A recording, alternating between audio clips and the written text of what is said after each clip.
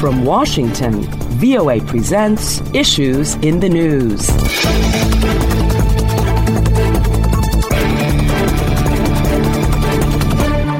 Hello and welcome to Issues in the News. I'm Kim Lewis, and joining me on the panel this week are VOA White House correspondent Anita Powell and VOA executive producer Steve Reddish. Welcome, Anita and Steve. Well, here are the issues. Ukrainian President Volodymyr Zelensky says Russia's offensive to take control of eastern Ukraine is in full swing. He vowed, quote, "No matter how many Russian troops are driven there, we will fight. We will defend ourselves. We will do it every day," unquote. Pressure is mounting for the U.S. and NATO countries to provide additional military assistance, and the U.S. is prepping another $800 million in military assistance for Ukraine. Russia has handed an honorary title to a brigade accused by Ukraine of atrocities and mass killings in Bucha. In early April, the Ukrainian Defense Ministry alleged the unit occupied the town following Russia's invasion on February 24th and committed what they say were war crimes. The Department of Justice said it would appeal a ruling striking down the mask mandate for public transportation after the Centers for Disease Control and Prevention, the CDC, requested it appeal. U.S. District Judge Catherine Kimball Mizell had ruled the CDC's mask mandate for travelers was no longer in effect on airplanes and other public transport methods. The Biden administration announced new actions that will help bring millions of student loan borrowers closer to receiving debt forgiveness. Republican-led states are enacting a wave of new abortion restrictions, including Tennessee, Florida, Kentucky, and Oklahoma just recently. Caroline Kitchener, who covers reproductive rights for the Washington Post, says reproductive rights are under attack as the Supreme Court appears poised to overturn Roe v. Wade. Well, those are the issues, and let's get started. Well, Anita, Russia declared that it has launched its new offensive for control of eastern Ukraine with the bombardment of targets across the Donbas region, attacking along a broad front over 300 miles long. Ukrainian officials said this marked the opening of a new and potentially climatic phase of the war. How significant is this phase of the war, and what does it mean for Ukraine?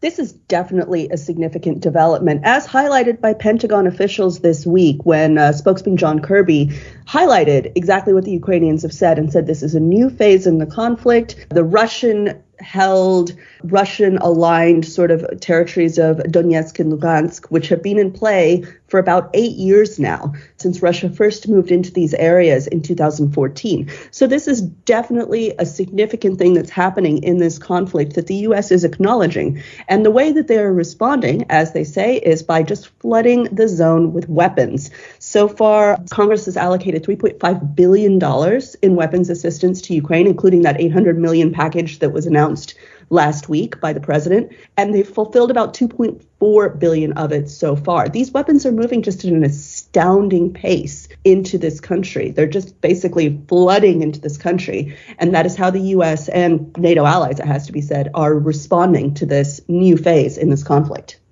And that new phase seems to be moving eastward toward the Donbass, and Russia retrying to recreate its land bridge from the Donbass to Crimea. It's interesting that they've decided to kind of wait out the last holdouts in Mariupol, the port city that's been under siege for weeks. Those last holdouts are brave. There could be some question as to whether or not they should go ahead and surrender Mariupol in a way to take those fighters, those people who are still left, reposition them and fight future battles. That said, it's going to be difficult for Russia to do anything other than try to find a way to be able to claim some sort of victory. And it seems like President Putin is intent on using the VE Day, May 9th celebration as a way to find a way to declare some sort of victory in Ukraine. Also, with these weapons flowing into Ukraine, on Russian state media, some anchors there are charging that these supplies amount to direct Western engagement in the fight against Russia. How is the West responding to this claim? I wouldn't deny that it's direct Western engagement. The Western nations are sending Ukraine the weaponry it needs to both defend itself and try to push back the Russian invasion. I think the Western nations are interested in supplying Ukraine with everything it needs, just short of putting people into Ukraine to either operate or train Ukrainians on how to use the equipment. There's very little Soviet-made equipment that the Ukrainians have been trained on that is still left in various different countries' inventory. The former Soviet republics, as well as the former Eastern Bloc nations that bought all of the Soviet armament over the last 40 years, is sending as much of it as it can to the Ukrainians already. So now Ukraine is getting into stocks of weaponry that the Americans made, that other NATO countries made. It is different than the Soviet weaponry that they're used to handling, that they've been trained on. So that is going to take some time for the Ukrainians to master using that equipment. That said, they've been very resilient. They've been incredibly resourceful in keeping the battle away from Kiev and in some ways repelling the Russian onslaught. But being able to get that weaponry in and get it used is going to take a little bit more time. Steve draws an important distinction and highlights kind of the fine line that the U.S. and NATO allies are kind of walking here and saying, we'll send you weapons, but we will not ourselves step a foot over your border. And to wit, the Pentagon said this week that they are outside of Ukraine training the Ukrainian military on use of some of these weapons that Steve mentioned, for example, the howitzers, which are pretty big projectile artillery items. That's a bit of a clumsy way of describing a howitzer, but they do need a little bit of expertise to learn to operate. And so that seems to be the line that is being drawn. We're not going to ourselves go in. We're going to let you defend your own country, but we will teach you how to use these tools that we are providing you. And so far, that seems to be the strategy that the U.S. at least is committed to. Also, the U.S. appears to be committed to sending another $800 million in a military assistance package for Ukraine. Does it appear that this will include more weapons? Yeah, this is a really hefty package. It includes about 16 helicopters. It includes howitzers. It includes just dizzying amount of small arms and bullets and 30,000 flak jackets. And it also includes, I have to highlight this, an unknown number of Claymore munitions, which for much of the world are simplified as anti-personnel mines, which is a very, very interesting choice on the part of the Pentagon to supply the Ukrainians by request. The Ukrainians requested these munitions, which are so controversial and which are the subject of a 1997 treaty banning anti-personnel mines. The line that the U.S. is drawing, incidentally, here is that they're saying that they've taken off the tripwire off of these munitions, so you have to command detonate them. So they can no longer be activated by, say, a child walking by. You have to actually push the button. It brings a human into the equation. But these munitions are pretty simple and possibly very easy to modify to a different format where they can be victim activated. So this is some interesting choices that the Ukrainian army is making to hold their territory and that the U.S. is going along with.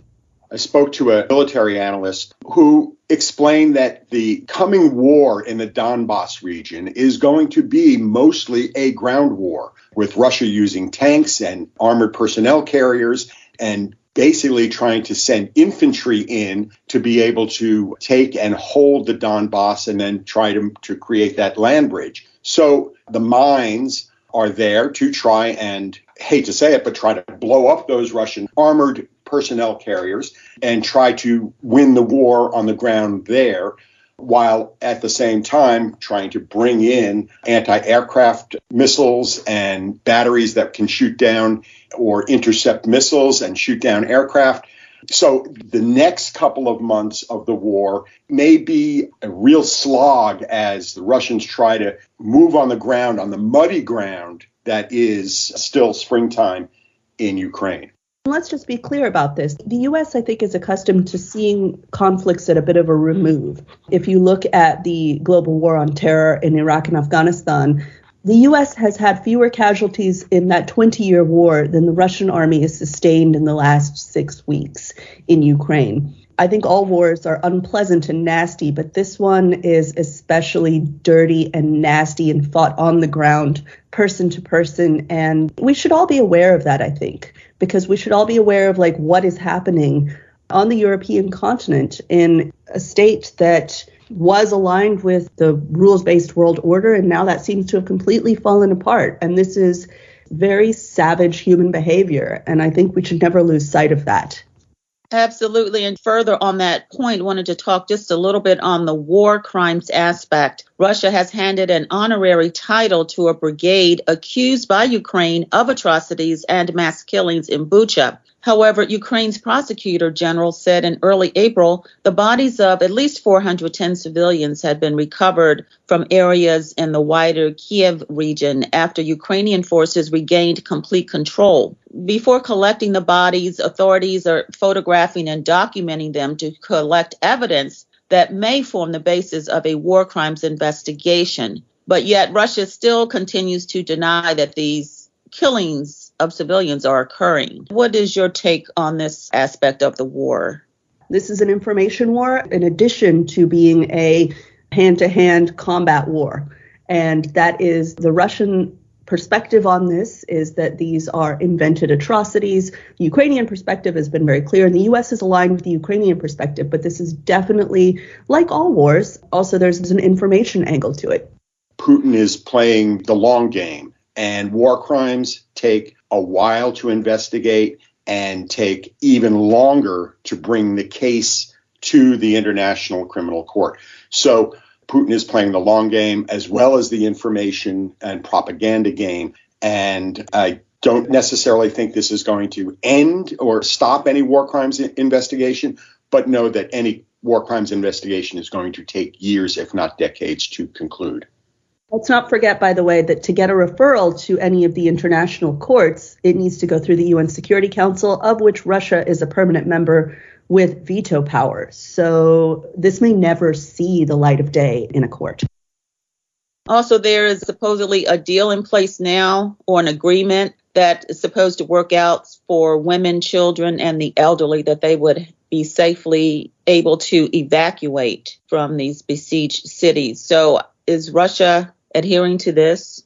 Let's just look at their track record in the last 6 weeks in adhering to the imposition of humanitarian corridors. That hasn't gone very well. We've seen those galling images of, families shot dead by Russian soldiers while trying to flee to safety. So, I think Russia's record speaks for itself here. Let's move on now to our next topic. Here in the U.S., a district judge, Catherine Kimball Mizell, ruled the CDC's mask mandate for travelers is no longer in effect on airplanes and other public transport methods. However, the Department of Justice said it would appeal after the CDC requested it appeal. So is this sending out mixed messages? Let me just start with an anecdote. Here in Washington, D.C., I travel mostly by train. So a day after the mask mandate had expired, in a packed train car in Washington, D.C., 60 people, many of them standing, all but 3 were wearing masks. So one does have to wonder if the effect of this ruling, how it's going to be seen across the United States. One imagines that in other parts of the country, people probably whipped off their masks and vowed to never put them on again. But this mask mandate, it does still come down to personal choice. And I think we've crossed that bridge in this pandemic between, this collective responsibility and personal choice. And it does appear that in some of the major metropoles in the United States, people are still continuing to mask, at their own discretion. As well, President Trump at the time when the pandemic started and other government officials and elected officials made masking a lightning rod issue and politicized it, leaving it up to individual states, municipalities, and businesses to both impose and enforce masking efforts. So whether it's on public transportation, going to the grocery store, going to school, masking has been a political issue for the last 2 years here in the United States. So much so that the country is split over ending the masking mandate for public transportation. The Kaiser Family Foundation showed it's basically a 50-50 split as far as whether or not to end the masking mandate. Democrats are more than 30% more likely than Republicans to wear masks outside of the home whether there's a mandate or not. My observation is that many of the people I've encountered who do not wear masks or who have not been vaccinated, they point to the fact that vaccines or masking reduce the chances. They admit that, but they don't prevent you from getting COVID. And since they're not perfect, why use a mask or get a vaccine? And that has been a prevailing understanding and a prevailing attitude toward masking, especially among those who don't mask, that I've found over the last 2 years, not just recently as far as whether masking mandates have been lifted locally, statewide, or nationally. You know, as somebody who reported on the African continent, there's an interesting parallel here between masking and condom use to prevent the spread of HIV and other sexually transmitted diseases. All of these things have a failure rate. Condoms have a 3% failure rate, I believe, in preventing pregnancy and also transmission of sexually transmitted diseases. Things happen. So this is a very similar argument that we're seeing here in the United States. Would you rather protect yourself, reduce your risk of transmission to 3% or whatever it is with wearing a mask? Or would you rather be fatalistic and say, you know what, if there's a chance of failure, may as well just go with it and see what the universe gives me? And I think a lot of Americans are making this choice. And it's very interesting to see that after covering, the 20-year AIDS epidemic that has pervaded in many other parts of the world. These are very similar arguments, just not conducted in public, obviously, because masks go on your face and condoms do not. And also on our trip to New Hampshire, President Biden answered a question about whether people should continue to wear masks on planes by saying, quote, "It's up to them," unquote. So the president is saying if you feel as though you want to wear a mask, you're safer, you should wear one. Well, let's be clear about one thing, though. The president does have a plane. I mean, he technically does not own it. That belongs to the people of the United States. But on his plane, as Jen Psaki was quick to point out, masks are required on Air Force One. They will be continued to be required on Air Force One. And I thought that was an interesting point that she made. Yes, very good. Thank you for bringing that point up. Well, it's time now for a quick break. And when we return, the Biden administration announced new actions that will help bring millions of student loan borrowers closer to receiving debt forgiveness. Issues in the News is coming to you from the Voice of America in Washington. If you would like to download the program, it's free on iTunes. Just click on the iTunes tab on our website at voanews.com. While you're there, check out our other programs, Press Conference USA and Encounter. Also visit us on Facebook and leave a comment or two. Then like us at Current Affairs with Carol Castiel. Now back to our panel via Skype, VOA White House correspondent Anita Powell and VOA executive producer Steve Reddish. Well, college students appear to be split regarding President Biden's student loan forgiveness program. Some college students support the program, saying it will give them a good start after college to be able to purchase a home and a car, while others say paying off student loan debt wouldn't solve the issue of rising tuition costs. College tuition has increased 169% from 1980 to 2019, and this is according to a Georgetown University report. The Department of Education says around 43 million Americans owe $1.7 trillion in student debt. So when you look at the root problem, it does appear to be the cost of college tuition. What is your take on this debt forgiveness program? It's a political issue.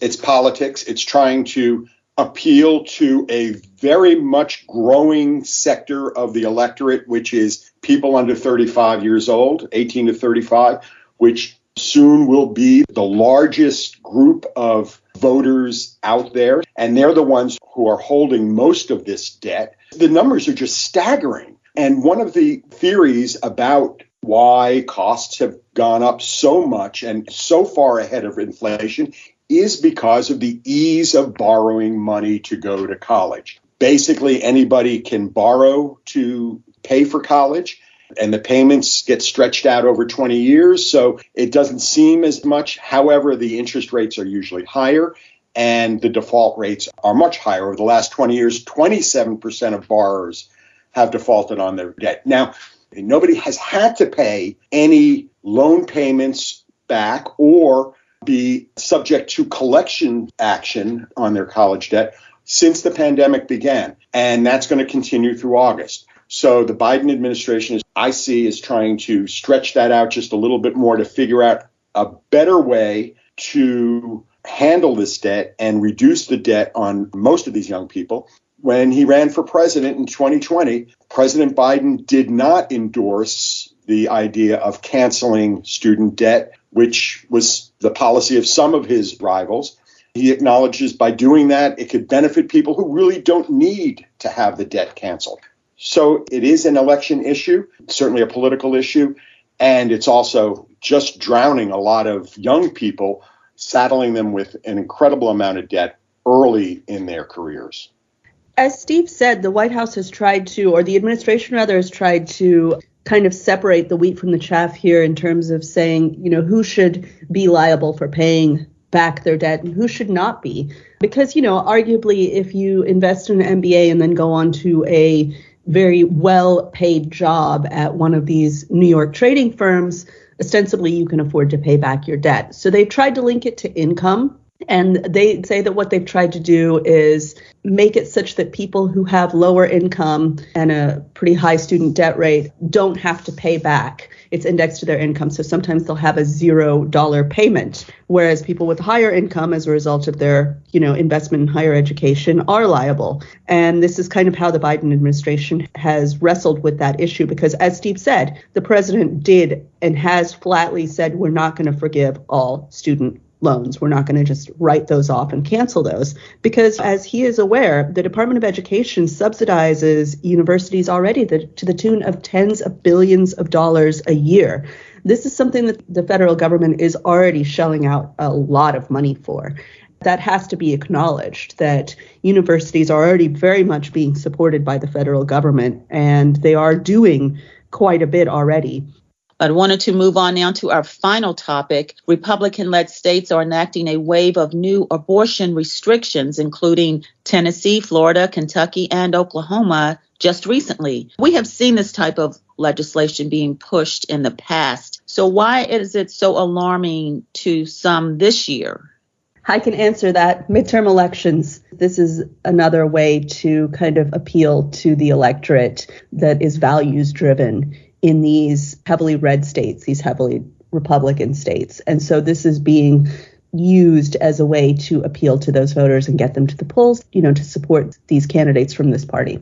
As well, the Democrats are going to use this issue as a way to get out their voters, especially if the Supreme Court in June rules as is it expected to rule on an abortion case out of Mississippi. It is expected that the court will either chip away further at the 1973 Roe versus Wade decision that legalized abortion nationwide, or they could make the decision to overturn that landmark court decision and leave it to states to make the rules as far as whether or not to restrict abortions and how far to restrict abortions. It's a lightning rod issue here in the United States. Gallup has been tracking Americans' opinions on abortion since 1973. Right now, 49% say they're pro-choice, 47% say they are pro-life. If you break it down even further, a heavily majority of people believe that abortion should be legal, but most people believe that it should be legal with restrictions. Only about 20% of Americans believe that abortion should be illegal. So how this is going to play out, we're going to see it play out over the next 6 months and into the November elections, which are for members of Congress and some members of the Senate. One thing to remember, in the United States, women historically vote in higher rates than men since they got the vote in 1920. So it will be a political issue, and there will be some members of Congress who either win their races or lose their races, depending on the stance on abortion. And we will have to end the show on that note, as we are out of time. My thanks go to our panelists, VOA White House correspondent Anita Powell and VOA executive producer Steve Reddish. I'm Kim Lewis, and thanks for joining us for Issues in the News.